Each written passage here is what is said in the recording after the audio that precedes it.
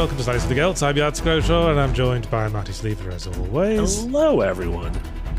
And we thought we'd talk about Baldur's Gate 3, which, spoiler alert, is this week's Zero Punctuation for members.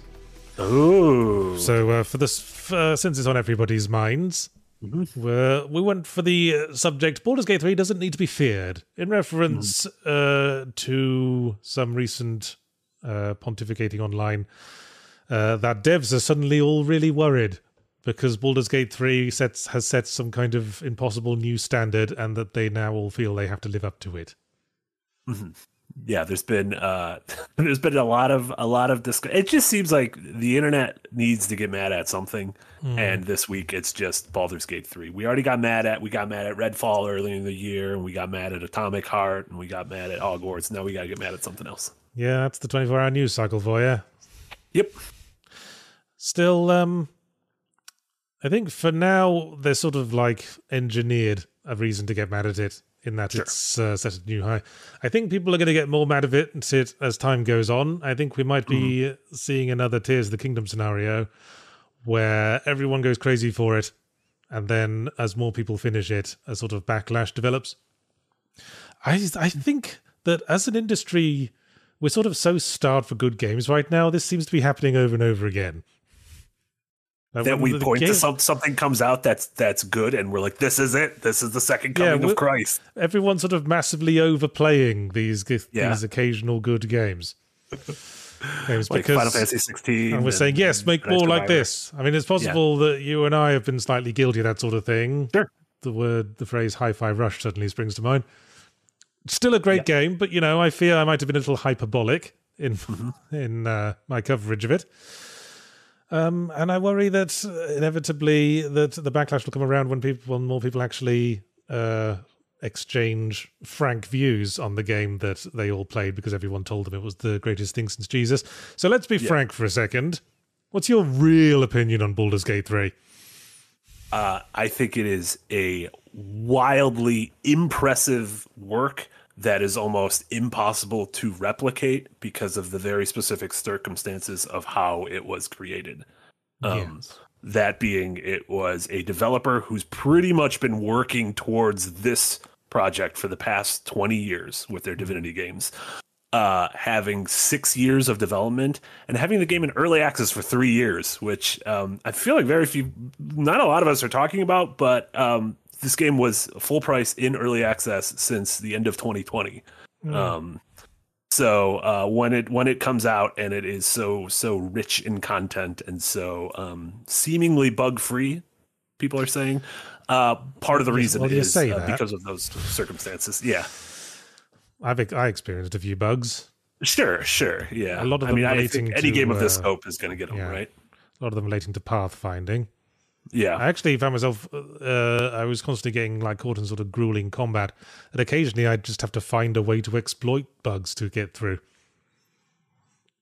That feels like D&D right there. Just exploit the scenario the Dungeon Master has laid out for you. Sort of kills immersion a bit. I was stuck in a situation where the game just wouldn't let me finish a quest until I killed every fucking goblin in the fucking dungeon. You just have to go on a goblin genocide. I'd bullshitted my way in, so the goblins weren't immediately hostile. Yeah. So I'd just reload a save, drag an explosive barrel into a group of goblins that I knew I was about to kill, and then chuck a firebolt at it from far away. And I feel like that doesn't really work in the context of the story, does it? I mean, we didn't know at the time we were setting up this explosive barrel that the conversation was going to turn combat-y. Yeah. But we just like to have an explosive barrel around just in case. Yeah. We just thought it would look nice there.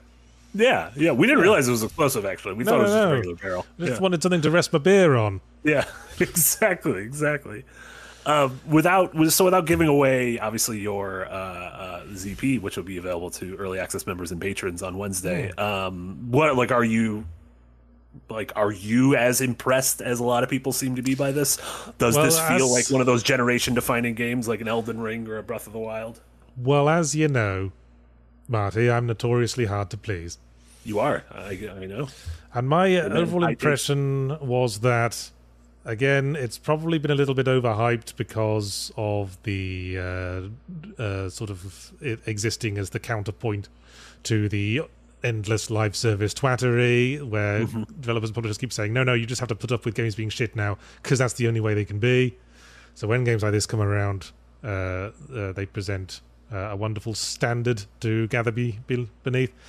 I think the concept of it being this incredibly flexible, it's just like playing D&D in real life, just try anything you want and it'll probably work thing has been overstated. Okay. I don't think it's quite as flexible as all that. I do think it's a very solidly built game. I think the narrative is well presented. I had a lot of frustrations with it, but in the end, I wanted to keep pushing through, despite all the fuckery. Yeah, despite the fuckery, and I do think it's going to be like another Tears of the Kingdom. Like everyone's really hot for it, for a couple of weeks, and then we'll just move on. Yeah, I mean, it's kind of that's just like the nature of the beast now, especially if you come out and then everything's always on to the next one. Like Zelda came out, had a little bit of time, and then it was like, oh, Diablo's here. Oh, Street Fighter's here. Oh, Final Fantasy's here. Oh, now this is here. And I feel like in 2 weeks' time, everyone will be talking about Armored Core and Starfield and everything. And so that's yes, Starfield will show us the way. Bethesda, notorious, known for making games that just run solidly at launch. Yeah, but you know what? I mean, taking the stance that Baldur's Gate has like upset devs by presenting a new standard really says a lot about the way games are made these days. Because the first reaction from devs and publishers was like, "Oh no, we have to be that now." Yeah, and I feel that says a lot. Because I don't think I think it's fair to say no one's expecting everything to be that now. They just imagine that's what people want now because they always have to go where the money is. It's the rule. Yeah, and that's like a game like this or Tears of the Kingdom or Elden Ring are very specific situations, and like I mentioned, of developers who over the course of literal decades have been sort of gearing towards a project like this, and in the case of Elden Ring and Tears of the Kingdom, having pretty much carte blanche in terms of how much money they need, when they want to release it, no one bothering them, no one, looking over their shoulder and being like, you have to put multiplayer in this. Because it's funny, when we look at a lot of the big train wreck games of the past 5 years or so, it's when a developer who was good at something was forced by suits, by shareholders to pivot to whatever the new hot thing is. You saw that with BioWare and Anthem. We saw that with Crystal Dynamics and the Avengers. And then earlier this year, we saw this with Daedalic and Gollum and Arcane and Redfall. And all four of those games are just various degrees of failures that, in one of the cases, literally shuttered the studio. In the case of Daedalic, and in the case of the other ones, it's like a permanent pockmark on the face of that developer. And it's not because of the developer, it's because of the mandates from on high, which I don't know when those ever go away. So the sudden expectation that games have to be Baldur's Gate 3 now is coming more from publisher expectations than the expectations of the public, I would say. Yeah. And I think it's less like, I think some of the developers speaking about it have less been like, how dare you have your standards high, and more of, do not use Baldur's Gate as a thing of if every game comes out and it's not 100 hours and full of bespoke content and everything, you can't say, well, Baldur's Gate did it, so why can't you? And it's because Baldur's Gate is a very kind of specific... Also, we don't want every game to take 6 years to make. No, I don't want every game to take 6 years to make, and also I don't want every game to be 100 hours. No. Just give me a tight 5. I had to review the game having not even gotten to Act 2, apparently. But I played it long enough to formulate quite a few very serious opinions on it.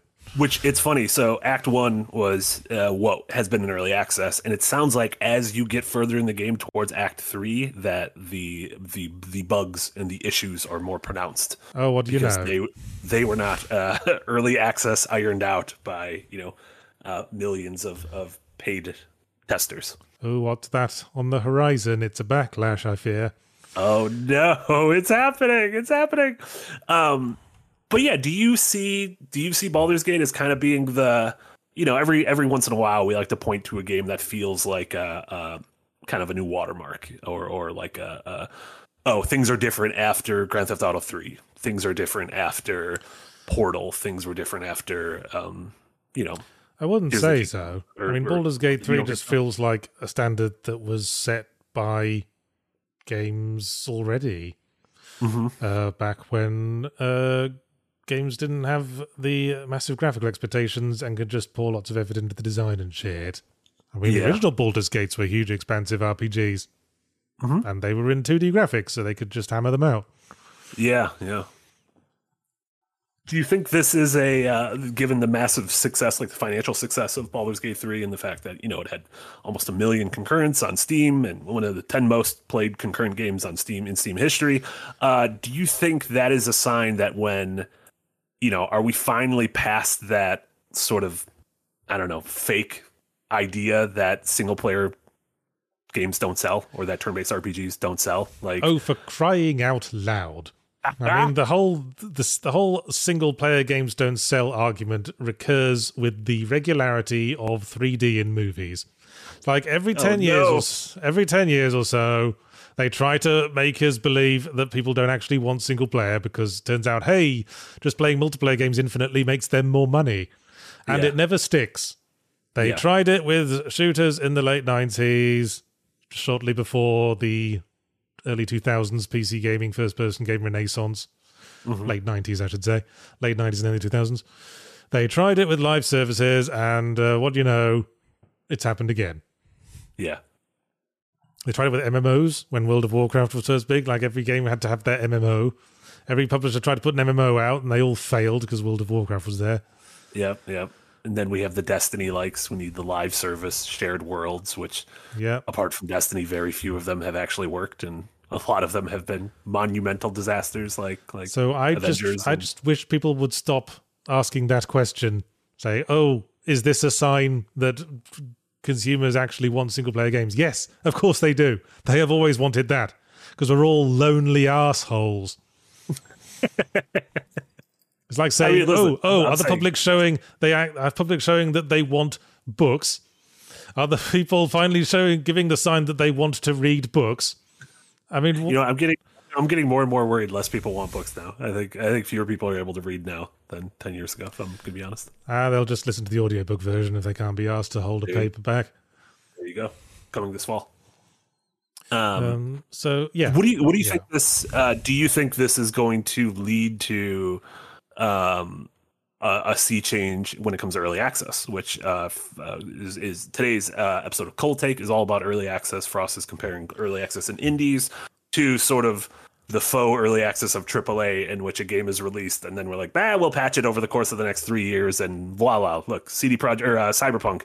Phantom Liberty coming out this September, which is the true version of Cyberpunk. Do you see kind of early access becoming a thing that more and more big games like this might try to take?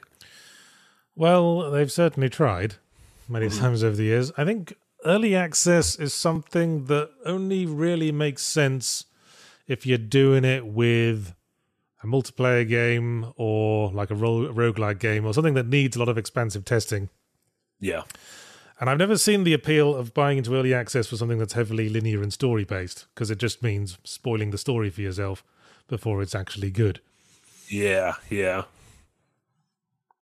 If you're an athlete, you know the greatest motivator of all is the fear of letting your teammates down. After all, a team is only as good as its weakest link. So you owe it to those wearing the same jersey as you to be your best every time you step on the field. That's why there's no vape in team. When you vape, you can expose your lungs to toxic chemicals that can damage your lungs. If you're a step behind, the team's a step behind. Brought to you by The Real Cost and the FDA. And, So yeah. do you? I'm just curious. Like, if it feels like the way this game has been talked about is that there's this like this game is kind of being used as a weapon in the ongoing like us versus them of players and developers or consumers and corporations. Just as Hi-Fi Rush was as well. Yeah, hey, you guys know what we want apparently because your Shadow dropped it without any hype. Yeah. So, yeah. I mean, this is just like the latest facet of an end, a thing that never ends because the media ensures that it never ends. Because the media has no long-term memory. It's like, hey, we all forgot that everyone likes single-player games. Does this mean people like single-player games? Remind us, we're really dumb. Let's look at a list of what is constantly named the greatest games of all time. Oh my god, all of them are single player? How did this work? Oh, what do you know? Yeah. Yeah. Yeah, it is, and I understand the irony in me rolling my eyes at being like, oh, the internet always needs something to fucking talk about, and this is what they're talking about this week, and we are talking about it because it is our jobs to talk about it. But I'm talking about it less from I'm not here to point fingers. I'm not here to be accusatory. I'm just I'm sort of an outside observer, just finding interest in it. The media never-ending desire to keep a discourse churning is hampering human progress. In both the 24-hour news cycle, those cable news networks, like, kind of, it gave everyone brainworms, honestly. In both the sphere of video games never innovating or their innovations never being remembered, and the sphere of political news feeling like they have to both sides every bloody issue, even the ones that any sensible person would say clearly has a correct solution to it. Yeah. Oh, I'm already seeing like tribalism in terms of Zelda versus Baldur's Gate, and I'm like, why? I'm just like stoking that.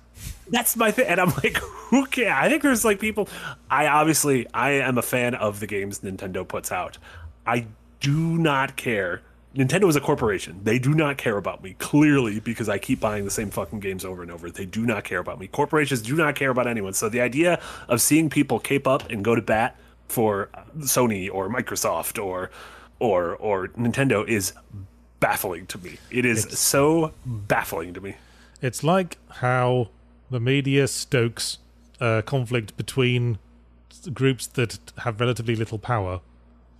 Like tension between races, like tension between classes, in order to deflect from the real issue that there is no war but the war versus the haves and the have-nots.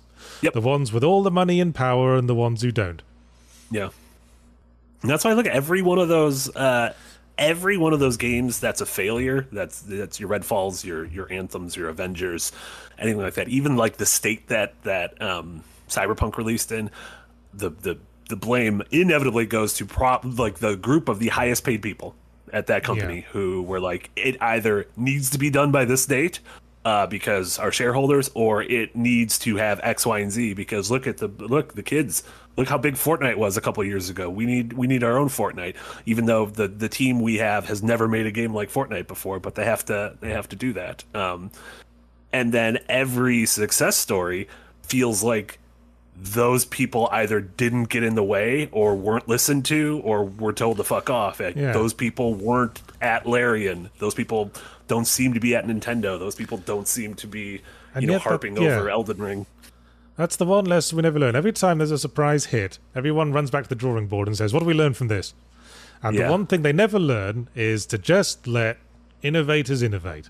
Just create the environment where such games are created. No, it's always, now we have to make a game like that so that we can make just as much money. Yeah. And same with film, same with everything. Mm-hmm. Yeah. It's a deflection is what it is. Instead of just creating a nice work environment where such things occur naturally, they just say, hey, create this thing everyone likes or we'll kill you. Yeah. Yeah, and I'm also curious if this is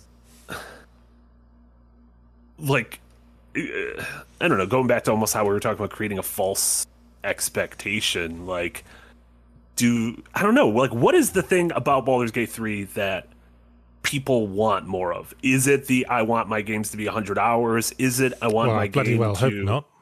I hope not, too. But, like, because I keep trying to, like, figure out, like, what the lessons are from this other than don't get in creative's way and let them make something good. And if you make something good, hopefully the audience will be there. And obviously for a game like this, the audience was there. I mean, what other lesson is there? People like the standard fantasy setting. Mm-hmm. There's plenty of games that have the standard fantasy setting. people like single-player games. Again, we've been telling them that for decades. Yeah. It's I think the only it's- lesson left to learn is just let innovators create. It's also really good timing, right? It's a massive surge in the popularity of Dungeons and Dragons thanks to kind of real plays like Critical Role Adventure is and Nigh. Adventure is Come and watch Adventure is Nigh every week. It's really good. Episode 3 going up for members this weekend. And then, sort of fantasy like this has entered mainstream pop culture, obviously early on in the century with Lord of the Rings, but more recently with Game of Thrones and with The Witcher, which, I mean, that show is kind of falling apart. But I think Baldur's Gate 3 has strong enough writing. I mean, so, if the lesson is, hey, just write games so the plots are interesting. yeah. I mean, it sets it up well. There's an intrigue, there's drama. You want to keep pushing through to see what happens next. Mm-hmm. It's got characters. If every single one of which has a bespoke, weird, unique problem. Yeah. And it's weird how you never see two characters with the same bespoke problem. Why aren't there two vampire party members? There's only Everyone's one got to have their own issue, their own specific issue. It's like someone showed up to a party with a similar issue and says, no, sorry, we've already got daddy issues, piss off. Yeah, yeah. But anyway. Like, I'm curious because I'm even seeing people in the chat right now saying people want a game that makes you feel like your choices have actual weight and impact and everything. And I just don't think that's at this scale. I don't think that's reasonable for most games. I think it's reasonable in smaller. Like you broke your early access rule earlier this year and reviewed Shadow of the Doubt. Which Shadows of Doubt, yes. Shadows of Doubt. What is Shadow of the Doubt? That sounds like an episode of Batman. Were you confused by Shadow of the Colossus? Or I just finished Shadow of the Colossus, so I'm going to be honest. I think that's exactly what it was. Which, let me tell you, Shadow of the Colossus and Eco, those games are really good. There's a million games with Shadow in the title. Often Shadow of Mordor, something. Yeah. Shadow of the Tomb Raider, yeah. Shadow of the Beast, Shadows of the Damned. It's just a sort of stock titling gimmick, really. Do you think, what noun do you think is the most used word in video game titles? Blood? I'd say dark. Dark. I think dark is one of the most frequently recurring words used in game titles. Yeah, that's good. Oh, we forgot about Shadow the Hedgehog. See, we forgot about Shadow. He's the hedgehog who commits crimes because he has a gun. Shadow of the Hedgehog. Shadow of the Hedgehog. Shadow of the Hedgehog would be good. Quest is also a big one. Yes, Quest is also good, Chad. Well, that's pretty old school. King's Quest, Space Quest, Quest for Glory, all Sierra's things. Yeah. Do you think this game's gonna sort of make as much noise when it comes to consoles? Do you think this is primarily a PC game? It's coming to PlayStation in a few weeks. Honestly, considering how I played it, strictly mouse only. Yeah. And largely with one hand on the camera controls, was World of Warcraft. I can't imagine it being much fun played with a controller. Yeah, that's my thing. Is I want to wait. I don't want to play it on PC. I don't want to be at this desk any more than I actually am right now. And so I'm waiting for PlayStation, and I'm kind of dreading that. I'm like, is the text gonna be small? Am I gonna be squinting the whole time? I'm gonna be sitting on my couch being like, what does that say? That's too small. Because there's so much different things you can try. I often had to depend upon my knowledge of Windows GUIs by saying, hey, I want to open this box somehow. I can't, there isn't immediately an option to open it. So I tried right clicking it. And what do you know? There was a drop down menu like in Windows with all the different things you can do to it. And I can't imagine you being able to do that in consoles. Oh no. Yeah. And then, oh God. And now I'm just thinking about the virtual cursor, which has just become the bane of all existence. I know the game does transition its UI depending on if you're playing. What do you want to select the option to drag an explosive barrel over somewhere instead of just hitting it with your sword? What if it's just all voice commands? What if it just uses Connect? That would be horrifying. Would you like that Steel Battalion game they made for Connect? You're just screaming at your TV, trying to get it there. But yeah, Chad, I don't know. I'm curious about the folks who've been playing Baldur's Gate 3. I'm curious, what is it besides the it works thing? Like, what is it about the game? Like all like complex games? It's the fact that it's gotten a huge groundswell of support from lots of people is probably going to draw a backlash from all the dum-dums who play it because the smart people recommend it. The dum-dums. So why can't this I might be one of the dum-dums. Why isn't this more like Dragon Age? I understand how to play Dragon Age. The dum-dums. Yeah, I'm curious. Because you mentioned Hi-Fi Rush earlier, which was interesting. That I think the reason maybe us and maybe everyone else was so high on it was because there was no, like, we all formed our opinions in a bubble because we didn't have the years or months or whatever of takes about the game coming out. And so the game was available and we all got to play it, and we weren't sort of shrouded by either the overhype or the underhype, because I feel like eventually every game gets reconsidered, and the higher or lower you were received at launch, the opposite direction you move in. Like we talk a lot about you and I don't feel this way, but a lot of people have soured on stuff like BioShock Infinite over time, which at launch got tons of praise and then sort of went down a little bit over time. Whereas that's really polarizing these days. Yeah, which is, I don't know, interesting to me because I know you and I feel the same, to where it feels like a swashbuckling game, probably the best like swashbuckler we've ever gotten. Speaking of swashbuckling, have you played On Guard? I have not played On Guard yet. I know there's an exclamation point. I wanted to highlight that as an example of, hey, a game that's just immediately good, which which implies that maybe we don't just want every game to be Baldur's Gate 3 now. Maybe we just want games that are good. Yeah. Just it's whatever you set out to do, like, just commit to that thing. And if your thing is very small, if your thing is an hour-long game where you blink your way through it like before your eyes, commit to that. If your thing is we want to make a 100-hour RPG where your choices actually matter, commit to it. I say the striking thing about Baldur's Gate 3 is almost that there aren't really any gimmicks in it. It's just D&D, as you've come to expect. Here it all is.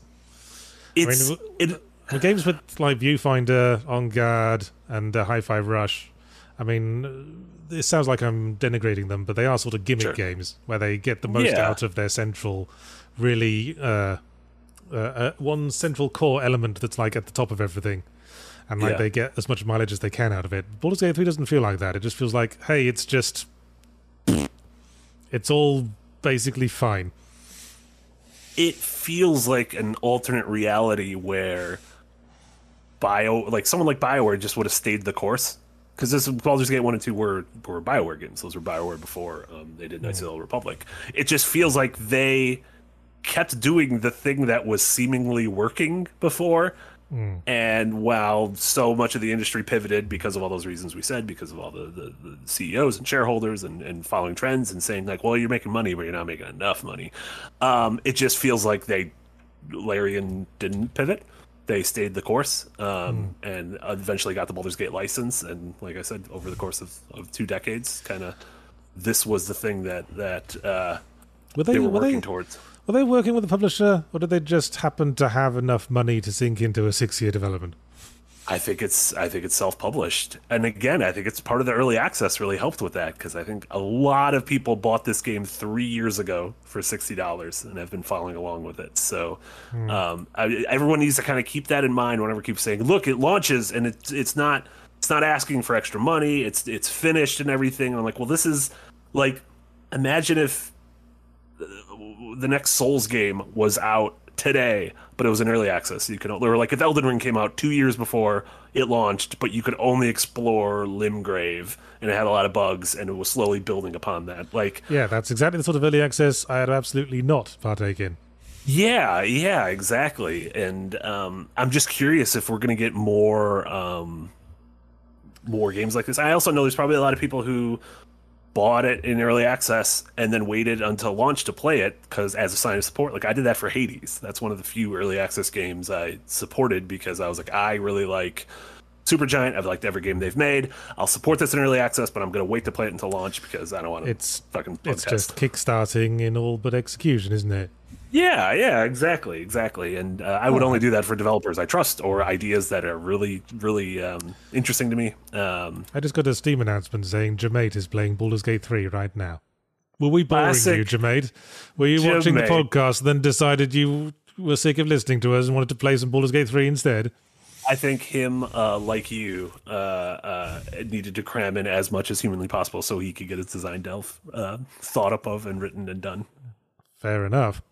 It seems cruel that this game went out to people. That's another interesting thing about reviews and criticism of this game is review code went out to most people 3 days before it came out. So we are not. If you play games that was enough time to review it. If you play games at a sensible pace, like we're not going to start getting like genuine think pieces about the entirety of this game for months. Yeah, if we ever do, because statistically, only like 20% of people actually finish games. Probably even less than this. Yeah, and that's again not counting that. Very soon, the game industry, Eye of Sauron, is going to move on to Armored Core and then move on to Starfield and then to Spider-Man. Assassin's Creed just got moved up a week, which this is a new... We also need a term for the opposite of a delay. What is if you get moved up a week? Well, I think we just call it getting moved up a week. Yeah, but that doesn't taste good in my mouth. No, that's interesting. As a linguist. Yeah. There is no real opposite word for delay to mean the opposite of a delay. To make something... I was like relay. I'm like, that's not what the word relay means. Ambush. Because Baldur's Gate also, again, I mean, remember that up until a few months ago, Baldur's Gate was going to release the same week as Starfield. A premature ejaculation as... premature ejaculation. As knob yogurt appropriately suggests. Yeah. I like prelay. It doesn't make any sense. Expedited, forwarded, hastened. No, we need to say. I need to be able to say Assassin. Hey, did you hear Assassin's Creed was blank, and have it mean the same as if I said it was delayed? You would know. We it's heard pushed back. The new Assassin's Creed was going to sort of tone down the massive sandbox thing and go back to basics a bit. So it's almost like they did that and discovered they had a whole bunch of free time left at the end of development. Like, oh, don't we usually fill this time up with horrible crunch? Amazing. Yeah. I don't like advanced. I don't like I like prelayed. Doesn't make any sense, but I like prelayed. That sounds like how you referred to someone who's had sex before they met you. Hubba. Oh no, you were prelayed?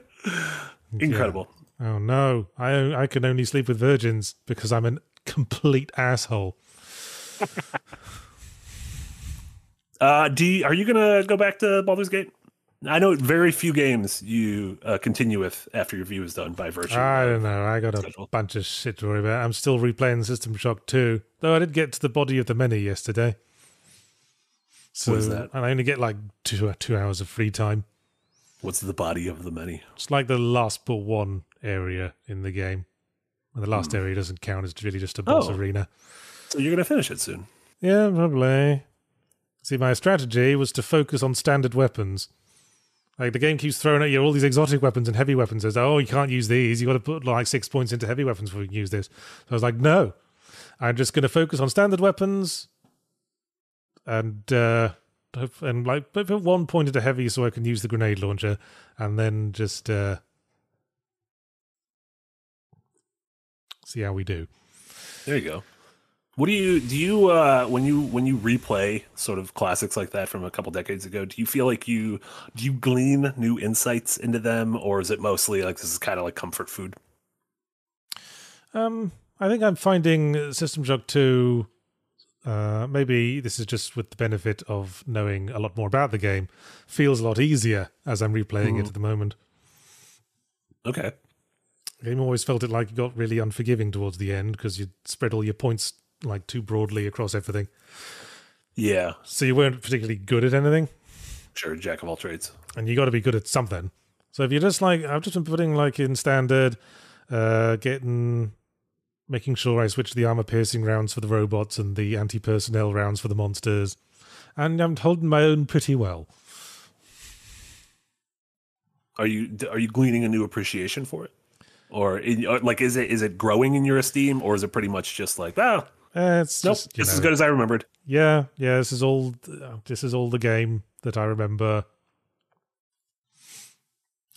I guess it feels like I'm going through it a lot faster as well. But then, as I say, sure. I know where everything is now. I know where that one pesky black egg on the Rickenbacker is that the game won't let you proceed till you've found. The Rickenbacker? There was a bar in San Francisco named Eddie Rickenbacker's I used to go to. I don't know what a Rickenbacker Well, it's probably named after someone. Yeah, Eddie. Probably Eddie. The titular Eddie Rickenbacker. Shall we go to Super Chats then, since we've suddenly lost the track of the topic and started talking about System Shock 2 for no reason? We can, yeah. I also, at some point in the Super Chats, I want to talk about Balan Wonderworld because I finally started playing it. Okay, you weirdo. Yeah, he's like a Beetlejuice figure. What's your? I didn't realize Ballad was going to be like Beetlejuice. Dimitri is my first. Dimitri with $5 Canadian is my. Okay, you better start then. My first one is the Merchant of Life. Your first one is the Merchant of. I don't even have the Merchant of Life, so I don't know if you can read the Merchant of Life because I don't even have that on my sheet. Okay, why don't you start with Dimitri then? Oh, no, I just didn't know. That was on me. I fucked up. Yeah, I got a couple. Dimitri, $5 Canadian. Thank you so much, Dimitri. Marty, I've been trying to remember what game is it that you described as Hollow Knight, but better. I think I described it as but better just to get people to play it. I do not think it is better than Hollow Knight. Backtrack. It's mostly I just like hyperbole to get people to do things. There's two games, one last year and one this year. The better of the two is Haiku the Robot. Yeah, I figured that was one of the ones you meant.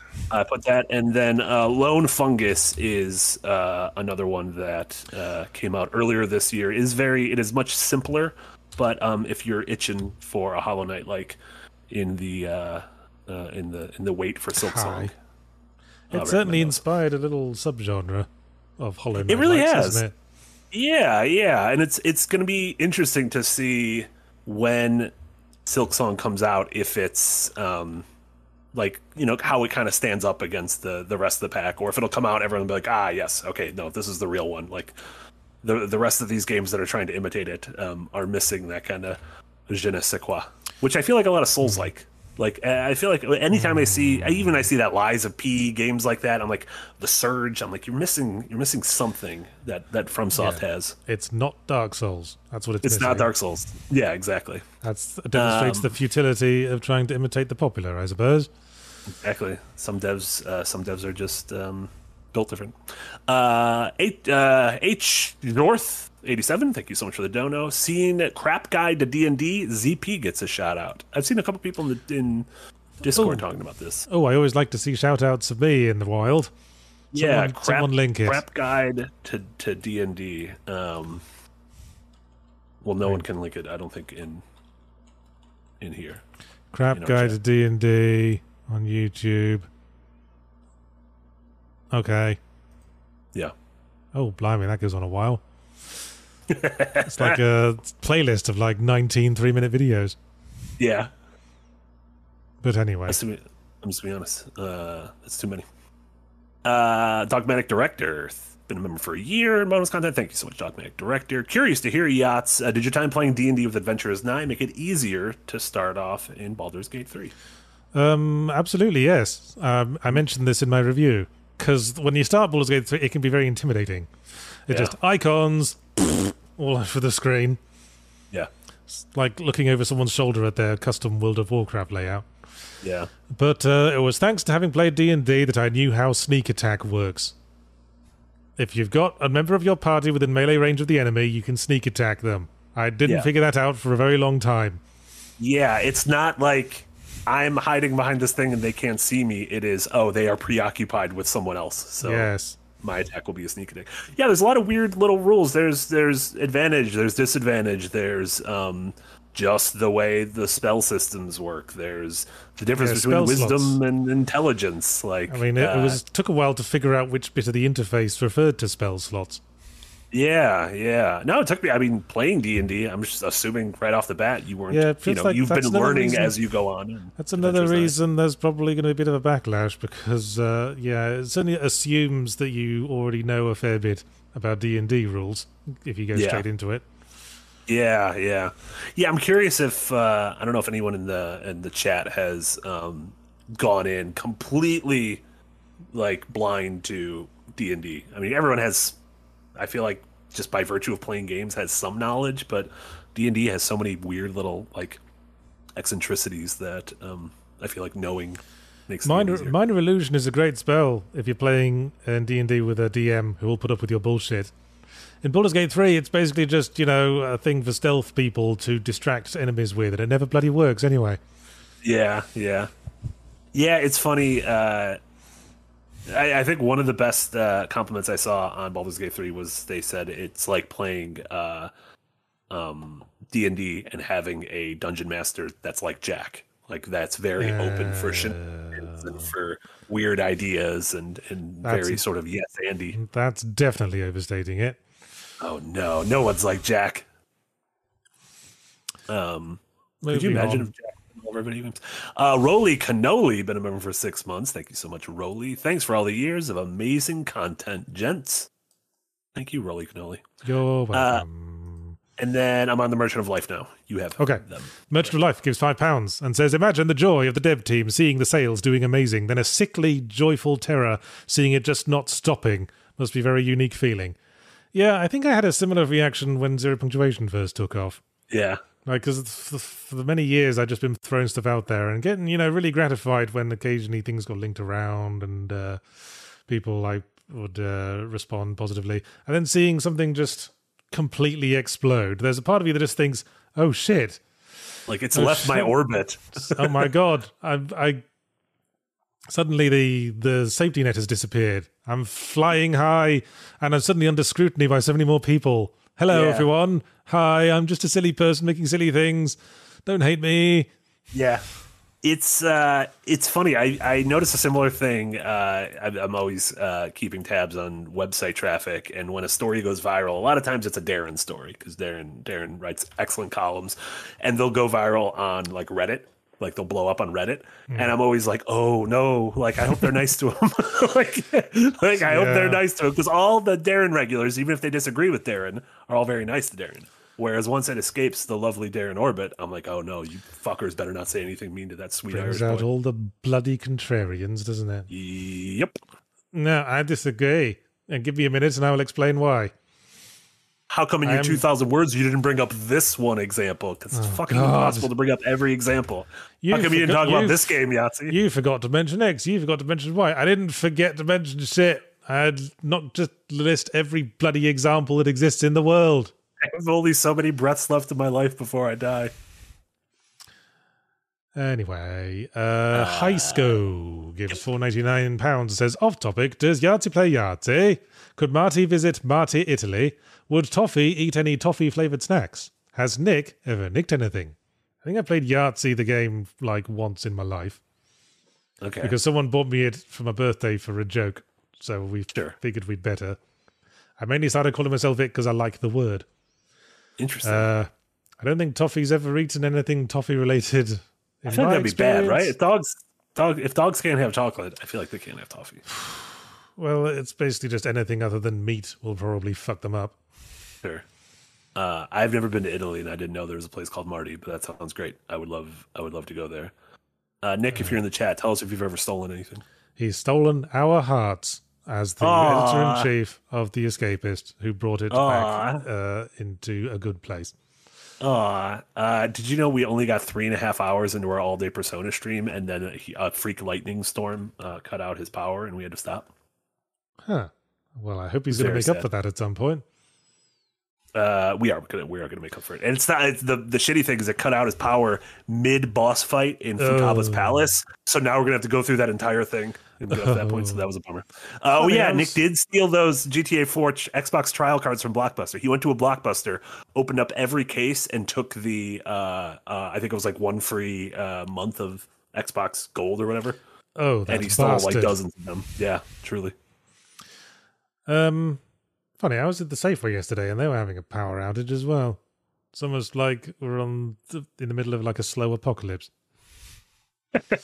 What was speaking of the grocery store, what was, you tweeted something out, some dumb fucking phrase that was on something at Whole Foods. I was in the Whole Foods. I was in the Whole Foods and I think it was like Whole Foods' own brand sodas. Like it was something like cranberry ginger ale.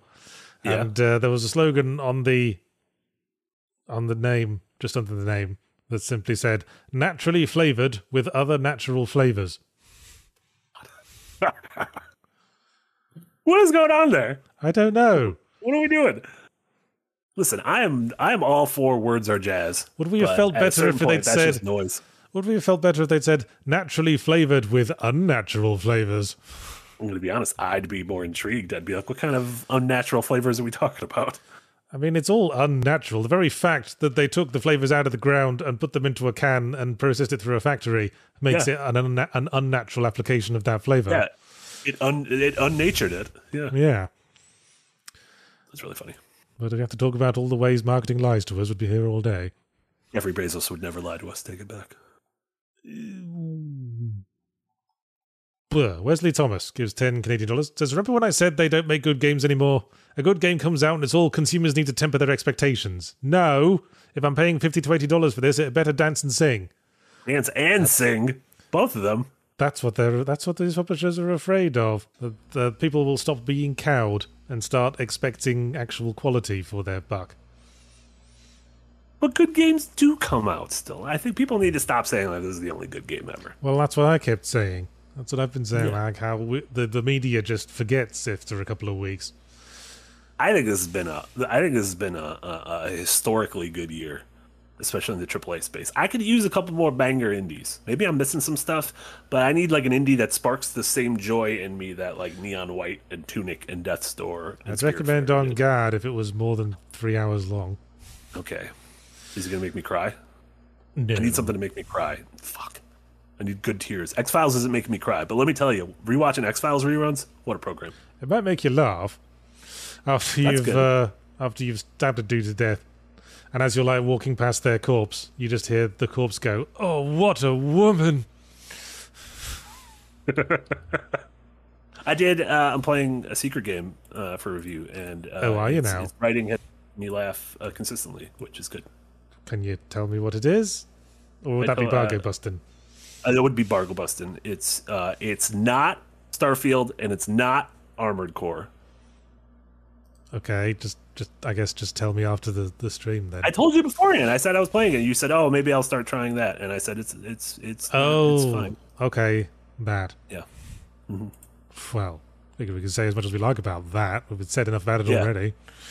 Anyway, Nick said we could say a documentary on it tomorrow. See, come back tomorrow, watch the documentary, then you'll know. Well, anyway. Wesley Thomas gives another $2 Canadian, following up on his last super chat because he felt he had to like hammer the point home, I suppose, to say no more paying full price for half a game. Grr, shake fist. But again, I have to think about this. 3 years ago, you could have paid $60 for a game that was just the first act of the game. This early access thing, this is a thing people aren't factoring in. I do agree. It is hogwash that games are releasing in a state to where they are getting updated years later, and then we're all like, all right, it's good now, you can play it, because it's like, what the fuck? I paid that money a long time ago. I guess everyone was complaining about this when Gollum came out as well, but the fact is, you got to do more than just complain, because what we've learned in the age of social media is that complaint just raises profiles. Discourse just makes more people hear about it. Yeah. What you should be doing is shutting the fuck up and just not buying stuff. Yes. I mean, ultimately, isn't that like the voting with your wallet is the most power you have? Well, exactly.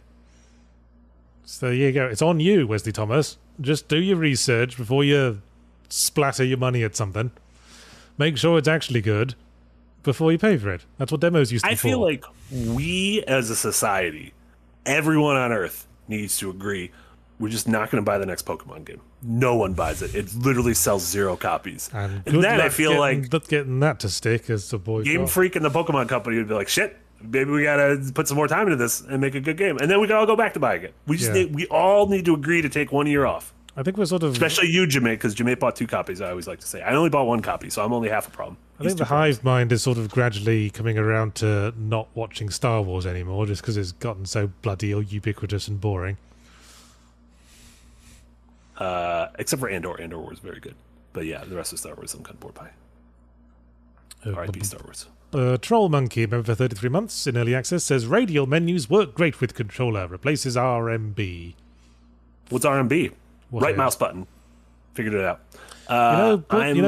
Beyond Good and Evil had a really good radial text entry system, and it's weird I've never seen any other game do anything like it.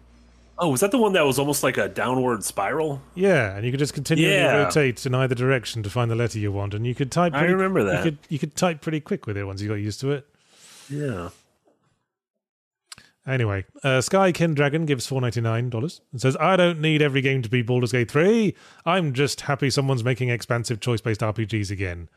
DA feels like the last big one from 2013. District Attorney, Sky Ken Dragon? That one must have passed me by. Harvey Dent?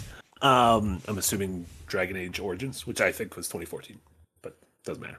Maybe there was another game that came out in 2013 with the initials DA. With a DA. Yeah, Dark Alliance? I don't know. Dad Ass? Dad Ass. Dad's Army? I don't know. Dad's Army? Oh no. Zoe, not even going to bother trying to pronounce that. Racevelg. Welcome to bonus content. BS Marsh gives $2 and says, was Banal Thunderpants as bad as Yahtzee said? No. This is what I was talking about. Remember how I said if a game is too high, over time it's lowered, and if a game is too low, over time it raises? I'm not here to say Balan Wonderworld's good. I'm not even sure if it's called Balan Wonderworld or Balan Wonderland. I'm not even 100% sure what the title is. There are design decisions in that game that make no fucking sense to me. I know, right? However, musical numbers at the end of every level, delightful. I think they're delightful. I think I and everyone in the chat, every time I streamed that moment, was just in a sort of, at the end of Mel Brooks, The Producers, where they show Springtime the Hitler for Hitler, and the camera just pans across the audience, and they're all just sitting there open mouthed, not sure, just waiting for someone to break the tension so that they can all start booing and like running out. That was basically the reaction to the musical numbers in Balan Wonderworld. They're very short, which is nice. Also, I like when you go into a world and there's just a large man sitting near the corn, and then you get close to him and he disappears. Because I'm like, Yuji Naka, what are you doing? Well, like I said, it certainly wasn't a bland game. No, it is not. It is not. 10 out of 10. Yeah, I know. There's a lot of Zoomers been going around saying the Star Wars prequels weren't that bad, but they're going to be wrong about that forever, I'm afraid. And I feel like it's just, if you were a kid when you watched it, it's just that when you're a kid, I watched a ton of terrible shit, and I was like, kids don't understand quality. Not like me when I was 12. All the stuff I liked when I was 12 is still really good. Yeah, definitely. Yeah. Anyway, Alex Armstrong. It's like Bluey, though. Bluey's good. Oh, there you go. Yeah. Animation's a bit cheap, but it's good. Oh, how? You're the first person I've ever heard to say a bad word about Bluey. Don't you dare. One can hardly deny that the animation's very cheap. Anyway, I mean, it's basically like a flash animation. Yeah. Alex Armstrong gives $5 and says, off topic, in your Tears of the Kingdom review, you said it set a new bar for expansion packs. Does that mean it beats out Far Cry 3 Blood Dragon in terms of fun and charm? I think it just beats it out with sheer density of stuff, Alex Armstrong. Yeah. It would be the main selling point. And Far Cry only has one blood dragon, whereas Tears of the Kingdom has several dragons. A light dragon, a fire dragon. I didn't realize we were in a dragon-based economy now. We are in a dragon-based economy. By this metric, Game of Thrones has suddenly gotten a boost. A lot of dragons. Well, 3. Are there any dragons in Baldur's Gate? I presume there there's some dragons right at the beginning. Yeah. Some like dragons. The lizard lady with the pointy nose was riding on one. Is that weird? The lady my character banged at one point. Oh, you're going to have some thoughts on banging too, aren't you? Yes, in extra punctuation this week for members. Yeah. I had lots of complicated thoughts on all the banging in Baldur's Gate 3. And I'm not talking about when swords hit shields, my friends. Hubba hubba. Let me just say, you made excellent use of the word titillation. I'm looking forward to seeing how Matt visualizes it. Because I like the idea that he has this he has a board with like a bunch of like a murder mystery board with like a bunch of strings going to things. Yeah. Visualizes it in such a way that YouTube doesn't instantly demonetize it, I should say. Yeah. Yeah. I heard he's going to show everything. He wants this to be the first NC-17 video on The Escapists. I'm game. Our very own Midnight Cowboy. Anyway, The Devil's Foot gives $5 and says, communal story swapping with my friends through solo campaigns makes BG3 my GOTY. This is something I've often referred to as the quality of water cooler games, where everyone can exchange their unique perspectives and unique experiences. I love them. That's what we get. That's what we get in Zelda. That's what we get in Elden Ring. That initial wave of everyone excitingly telling people how they did something or some weird thing they found is delightful. I wonder how much of that there is, because I just think about, like, during the course of Act 1, there's a bit where you have to rescue a druid from a goblin camp, a druid leader. And I was, playing Mortimer. I was playing sneaky, bullshit my way through, stealthy, avoid conflict. But when I rescued this dude, he was like, hey, this quest isn't done till you've killed every goblin leader. I'm like, fuck off. Spent like the next 5 hours trying to figure that out.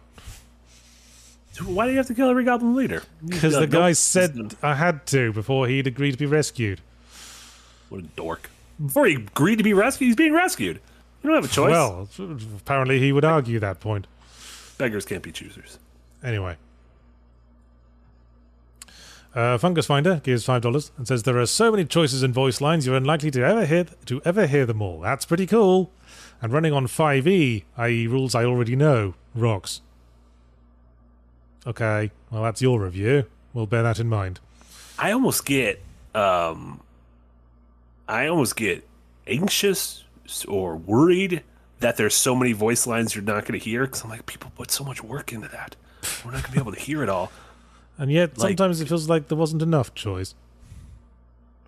Like, there's a friendship scene with the wizard dude. I mentioned it in this week's upcoming Extra Punctuation, where you have a sort of magic mind meld, and there's a dialogue choice where you have to decide what image to project to him, and that sort of conveys your intentions toward him in terms of romance or non-romance. But the only choices you get are picture yourself snogging him full on the mouth, picture yourself skipping gaily through a field of flowers hand in hand, picturing yourself kicking him in the nuts, or picturing yourself murdering him to death. Yeah. And I'm like, couldn't I just picture myself having a lovely drink in a chat on just on nice, friendly terms? Yeah, yeah. Or I feel like most times you're hanging out with someone, it doesn't go to any of those extremes. Like recommending a movie I like at the Blockbuster and watching it together over a beer. A Blockbuster when you try to run GTA 4 and it turns out Nick has stolen all the... Oh, that dastardly Nick. Classic Nick. Someday I'll get my revenge. I'll not cut all the swears out of my internet video. Oh, no. Robert Johnson gives $20 Canadian. Says, hi guys, I don't have anything to contribute to the topic, so here's some money. Marty, I'm sorry for saying Catherine was stupid.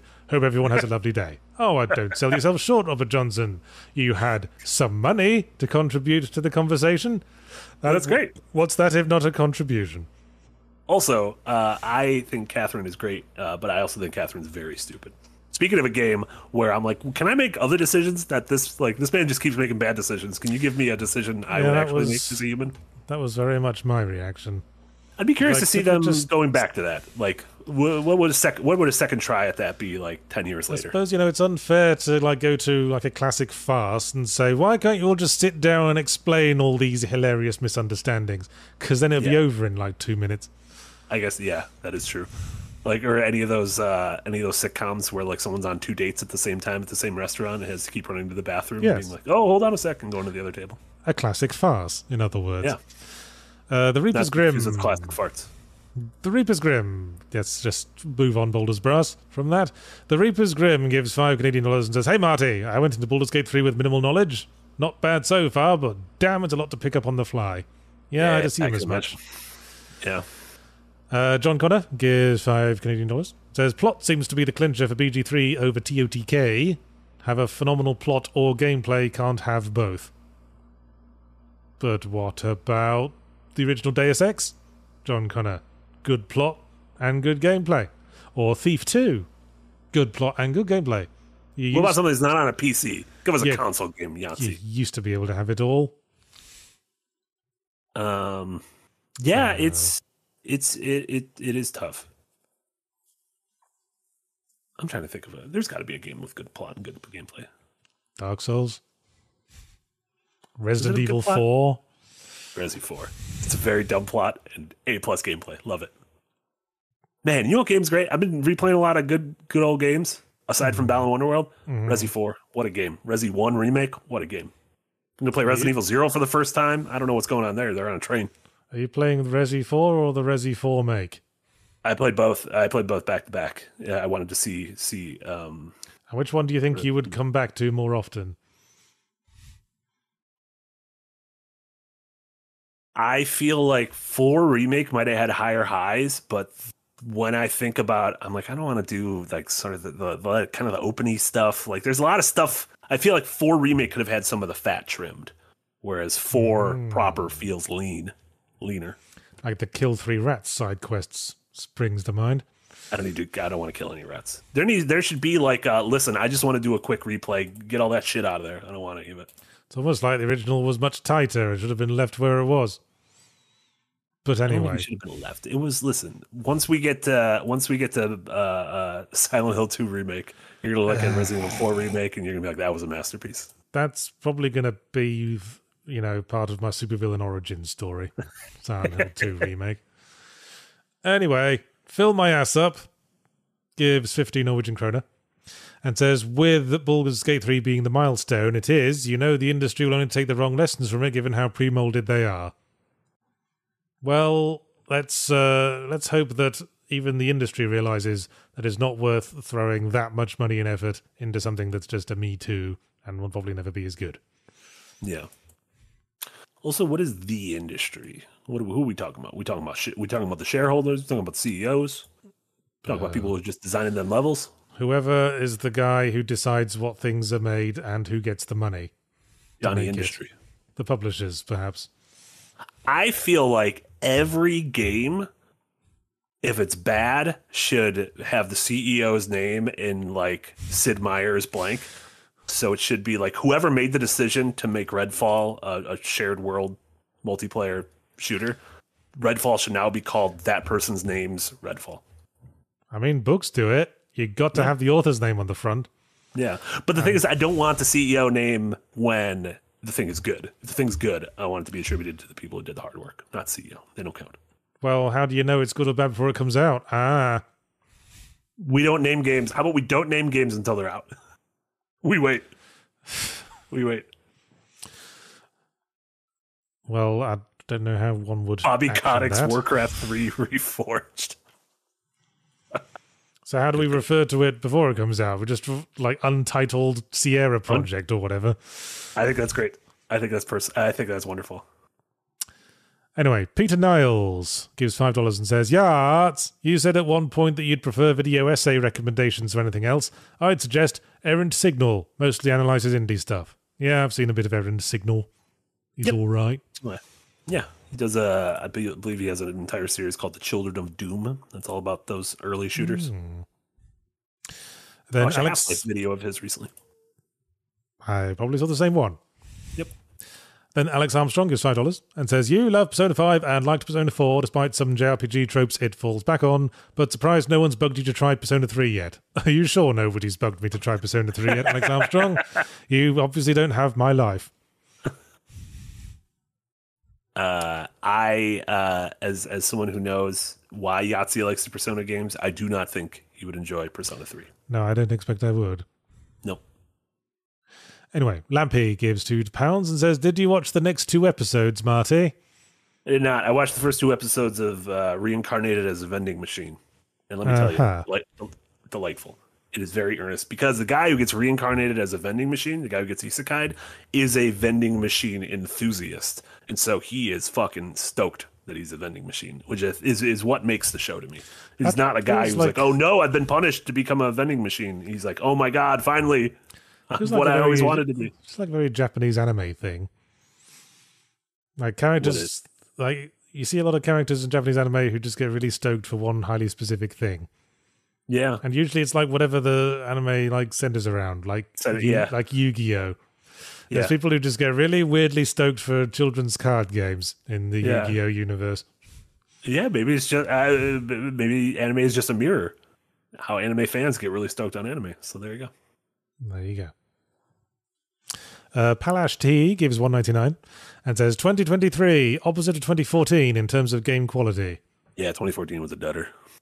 Absolute dudder. Yeah, there's been quite a few dudders over my career. I usually talk about that being the case in the end of year summary. I can remember, what was the year Middle-earth Shadow of Mordor came out? Because I remember that was a huge dudder. That's probably why Shadows of Mordor ended up being my game of the year. Yeah, it was Shadows of Mordor, Dark Souls 2, Dragon Age Inquisition, South Park: The Stick of Truth. Like, not terrible games, but none of those games are the best game. Like, none of those are as good as several games this year, probably. Give it 15 years, all the kiddies will be saying Dark Souls 2 was underrated. Nick is having the time of his life going through Dark Souls 2. I'm sure. Where is he at this point? Still probably fucking getting pursued by the pursuer. I think he's gotten one or two of the lords. I didn't watch last week's episode. I assume he's playing Scholar of the First Sin rather than vanilla. Yeah, I imagine. Because there's quite a few design he was in the gutter. He was in the gutter. I watched the end of that. Man, that place sucks. That place genuinely sucks. Doesn't even have the scenery that Blighttown's got. Yeah. Anyway, Henry Carvajal Zapata gives $1.99 and says, "Thank you." You're welcome, Henry Carvajal Zapata, for whatever that was. And then Zoe, that surname again, gives $5 and says, "Discovered your podcast a few months ago and have been listening to the backlog of it and breakout during my work shifts. Thank you so much." And that was the first super chat from Zoe. We're still bringing in new faces. It's nice to see. That's great. I'm so glad to hear that.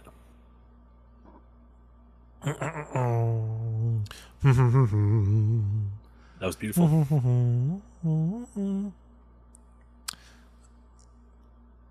Hang on. Let's scroll down to the bottom again. Oh, we're back at a new Hjorth. Oh yes, here we go. Hjorth87 gives 50 Danish kroner. Says, "My biggest issue is attempting to find the best route and not going with the flow. BG3's many options help a little, as there are many valid paths."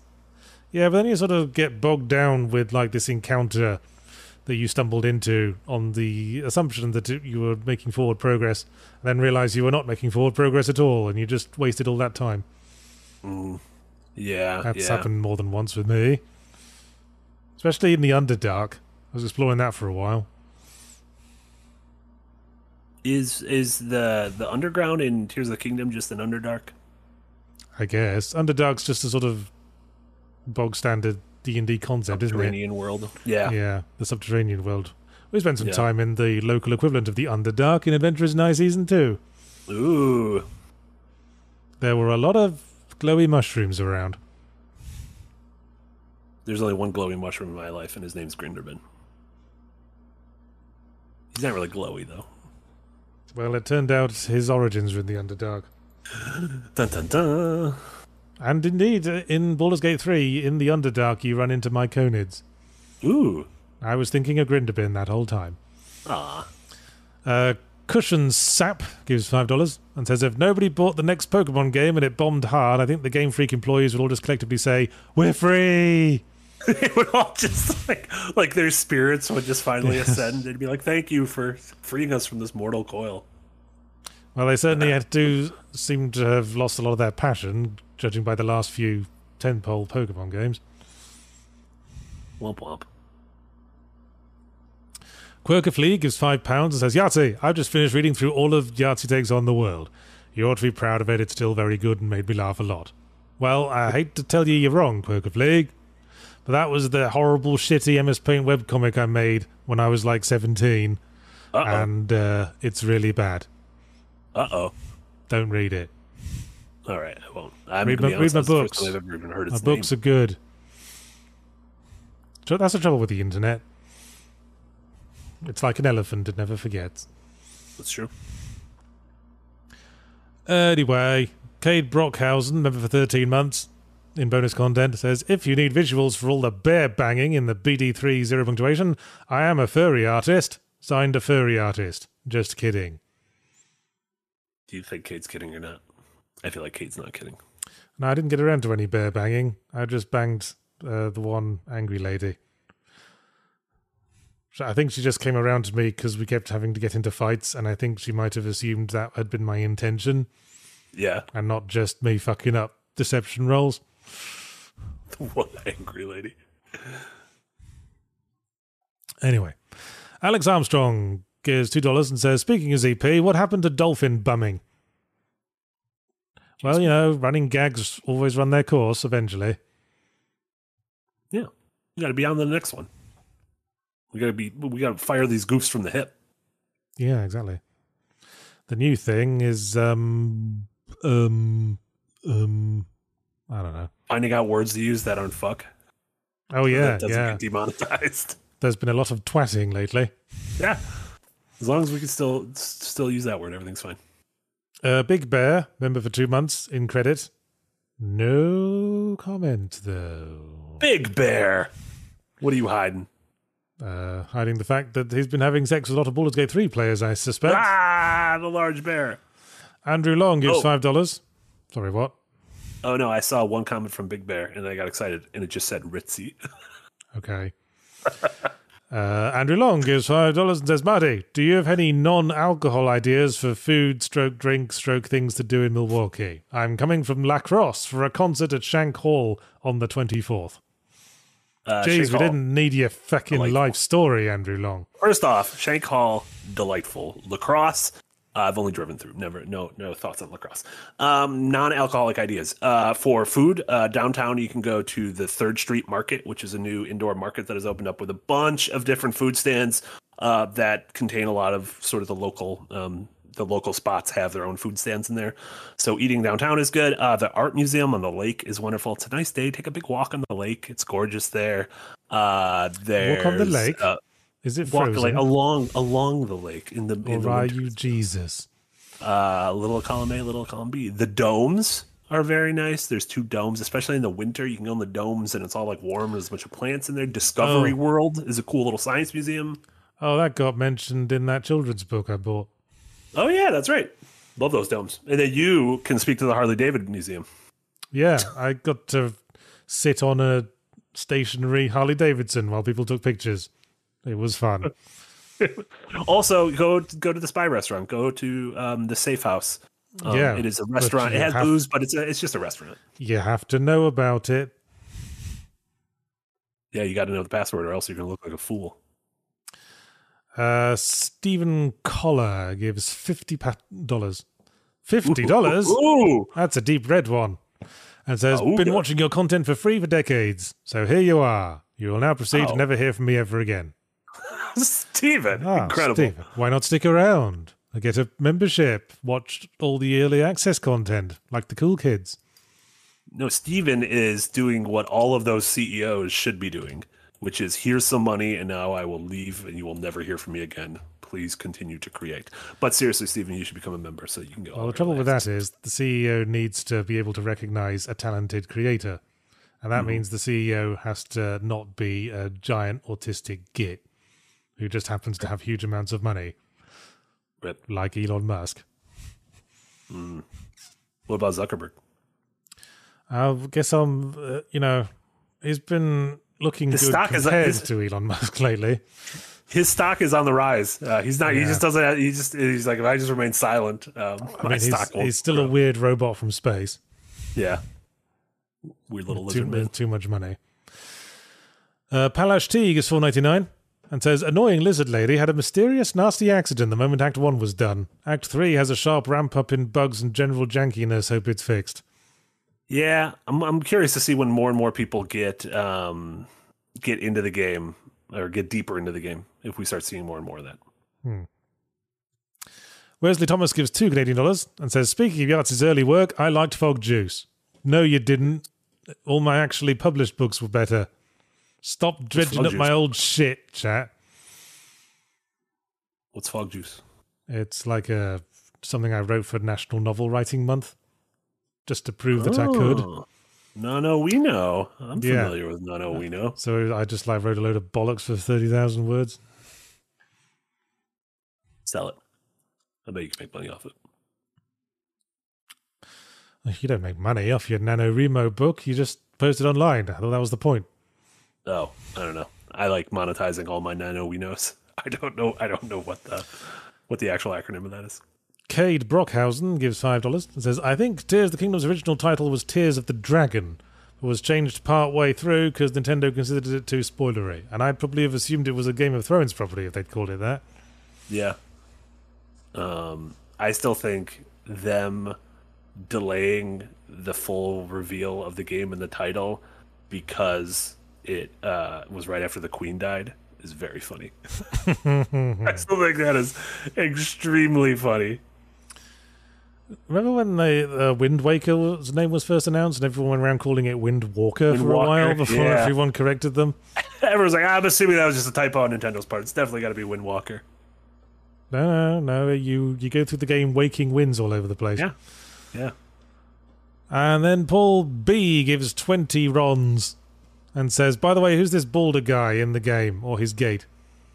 Well, I don't know who he is in reference to the gate. I know he's one of the Norse gods. He is. Who was the antagonist of God of War 2018. Well, in the original Norse myth, he was a great big pussy. He was like the handsomest and nice and prettiest of all the gods. And Baldur's mum, classic helicopter parent, basically went to everything in the world and said, please don't harm my son. He's too lovely. And everything agreed just to shut her up. Except she forgot to ask Mistletoe. Yeah. And Loki got wind of that, and Loki, being the complete trickster bastard that he was, went to the little happy place where everyone was flinging shit at Baldur and laughing at how he was not dying from it, and gave some mistletoe to Blind Hod and said, why don't you use this, Blind Hod, you big blind twat? And so that's how Baldur died, because Blind Hod flung some mistletoe at him, and Loki was to blame. So they tied Loki to a rock with the intestines of his child and had a snake drip venom into his eyes for the rest of time. I played God of War Ragnarok. That is not. And you won't be seeing that in the Marvel Cinematic Universe. Oh no, that's because Loki's too busy time traveling. He's scooting across the multiverse. I think you mean Loki's too busy being a fan favourite that all the fangirls wet their knickers over. I think he's great, let me tell you. I think Tom Hiddleston is delightful. Firefly, member for 14 months in early access, says, any update on Will Leave the Galaxy for Good? Still with the editor, Firefly. You'll be the first to know, I'm sure, the moment anything develops. Firefly will be the first to know? Okay, maybe probably not. Firefly probably won't be the first to know. I'll be the first to know. Amongst the group. I will be the first to know when the editor's done with it, and we'll probably be setting a date for recording it sometime later this year. Incredible. Right, well, that's all the super chats then. We did great today, let me tell you. Do you think? I'm proud of it. No, it was fine. Whatever. Well, what weeks would you say we didn't do so great? Well, it's like winter. Winter, I get sleepy in the winter. So we're getting ready for a real bad stretch of shows. I thought it was delightful. I think we did great. Well, good. Here's a delightful puppy dog. Just put the cherry on it. A whole dog in this economy? He was brought into my office mid-podcast because he had to go to the vet this morning. Oh. Did the vet do nasty things to you? Is he okay?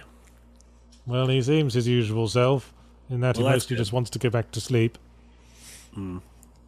Also, Urbanum, Tenzwoti, for a quick Norse mythology refresher. Look at that. Oh, there you go. Thanks very much.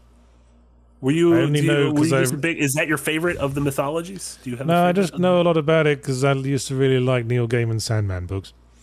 Oh, gotcha. Anyway, yes.